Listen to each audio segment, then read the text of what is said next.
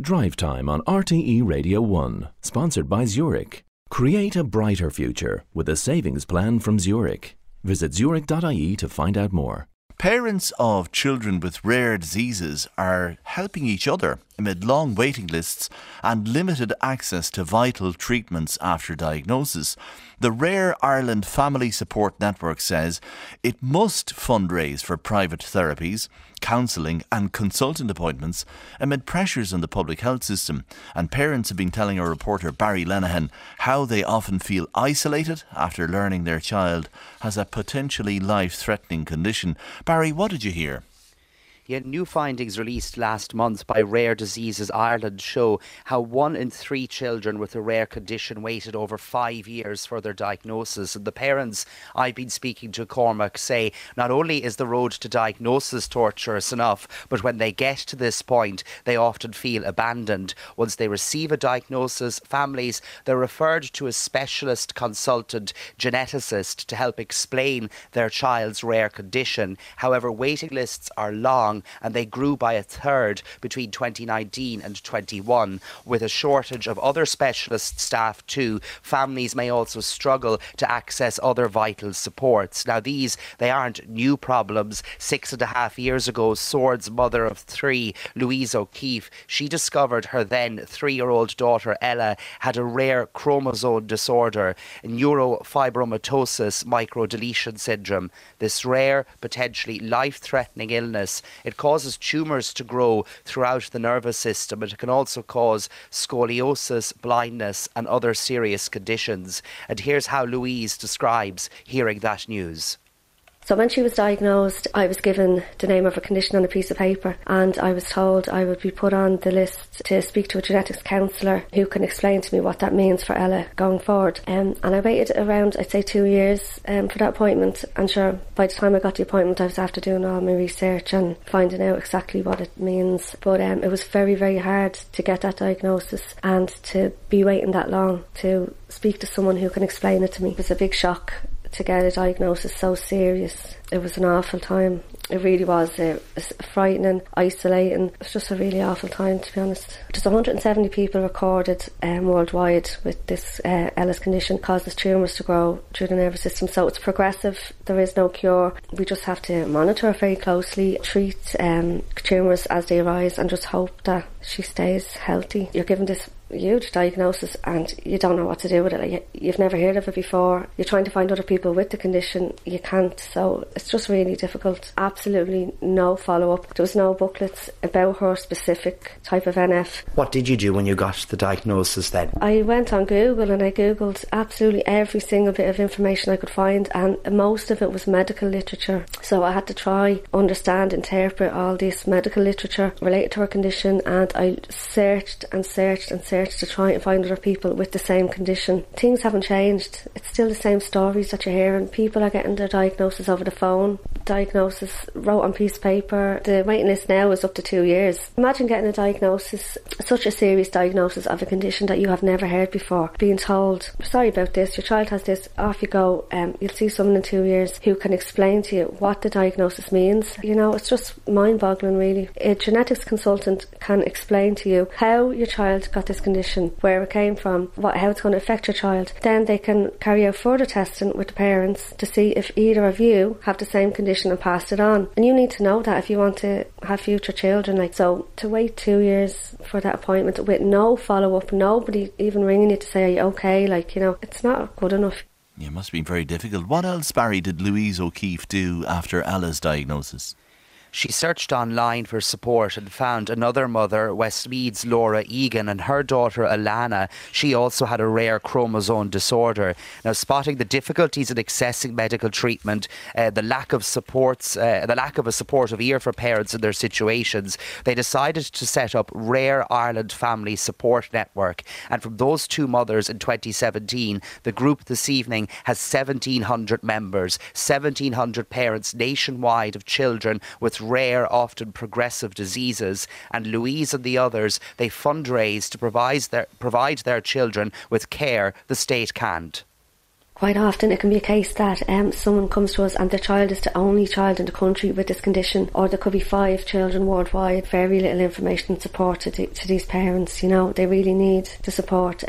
Sometimes we have people who their child has not been diagnosed yet, but they have been told their child has rare disease, but that condition hasn't been found yet. To be in that position where your child is the only person in the country with that particular disease, it is a pretty dark corner, if you will, to be in. We have 1,700 families, so everybody's sharing their advice, their experience, letting people know they are not alone. We actually work with a genetics consultant now, and we have monthly clinics in Dublin where we can book members in to have their genetics consultant appointment. The waiting list is very short, but it takes them off that 2-year waiting list. They provide subsidised speech therapy, occupational therapy, play therapy, equine therapy, whatever your child needs. We subsidise therapies because they are so important for help to bring the child to their full potential. That's been another amazing service that we've been able to offer. Right now, at the moment, in the Republic, we have 4 geneticists. There is currently approximately 1,390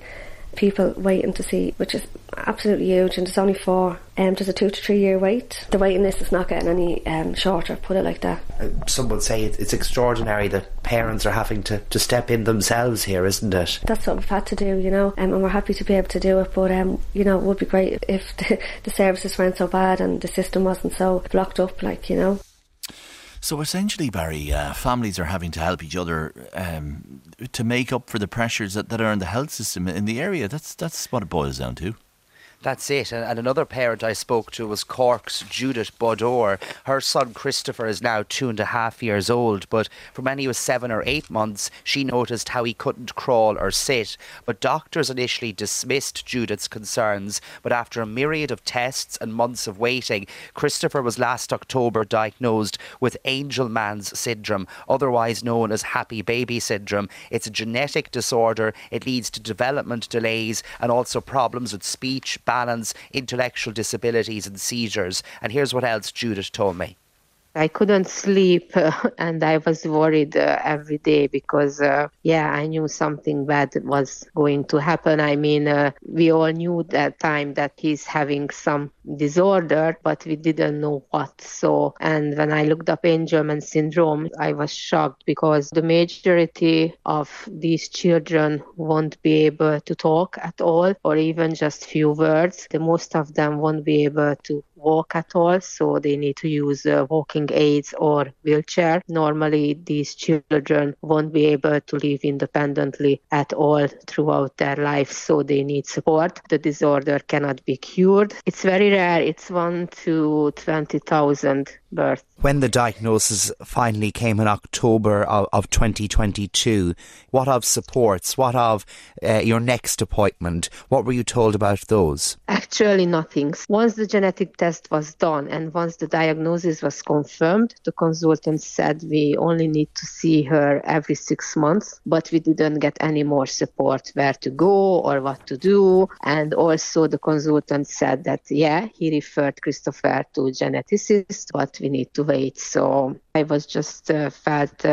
desperate. You would have had to wait 12 months at least to see a geneticist again who would have explained what this rare diagnosis would mean for you going forward. At least 12 months, but it's usually more. But I never ever met a genetic disorder and we don't have any family history. First I blamed myself. Maybe I did something wrong during the pregnancy. Everyone assured me that you can't do anything against genetics, but I was still desperate and I didn't know what will happen to him. I was always, and I'm still worrying about his future. What will happen to him once I won't be able to manage him? It's very hard to accept, even to explain to his sister that Christopher is different to the others. So that's why he needs more support. So I'm kind of, exhausted because my daughter needs me as well. But my daughter needs to understand that Christopher needs me a bit more. My daughter said she would be a doctor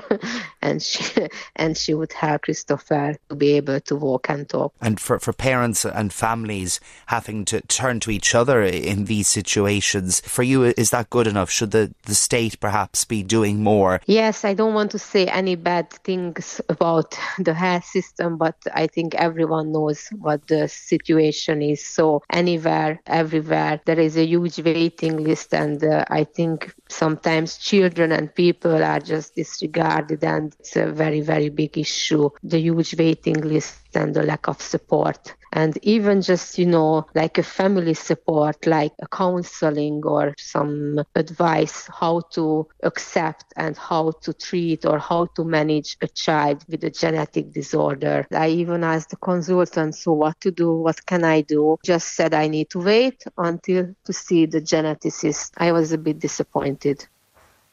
But through chance, Judith stumbled upon Rare Ireland Family Support Network, and accessing supports is making a big difference for Christopher.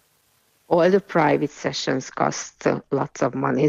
And then they also offered me the appointment in February if I wanted to see the geneticist from the UK in Dublin. And I said yes. They said the fee is 400, but they are happy to pay the half if I agree to pay the other half. And I said, of course. So they booked me in. And how important were those appointments, those therapies for you and for Christopher? So the speech and language therapy is going quite well. So even the therapist could see him that he is developing very well, comparing to his age and based on his diagnosis. And also the geneticist said that he could see that Christopher is doing very well. So now he's crawling on tummy, crawling on knees. He can stand up, he can pull himself up, he can climb up on anything.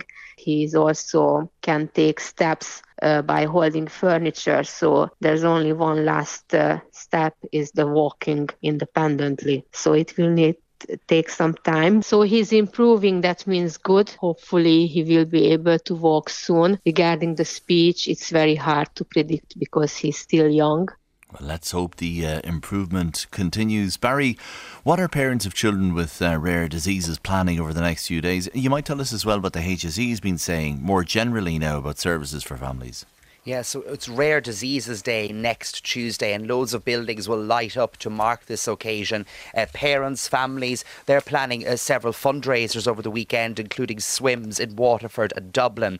Politically, the programme for government included better supports for Ireland's only genetic service at CHI at Crumlin, and advocates in this area say they will hold the government to account on this, whilst the HSE before Christmas, it launched a new genetic and genomic medicine strategy. This will include a new lead in the area, further resources, a complete overhaul, if you will, but they will be appointing a national director leading out those reforms, and this process is still ongoing. OK, Barry Lenihan, thank you very much indeed for that report.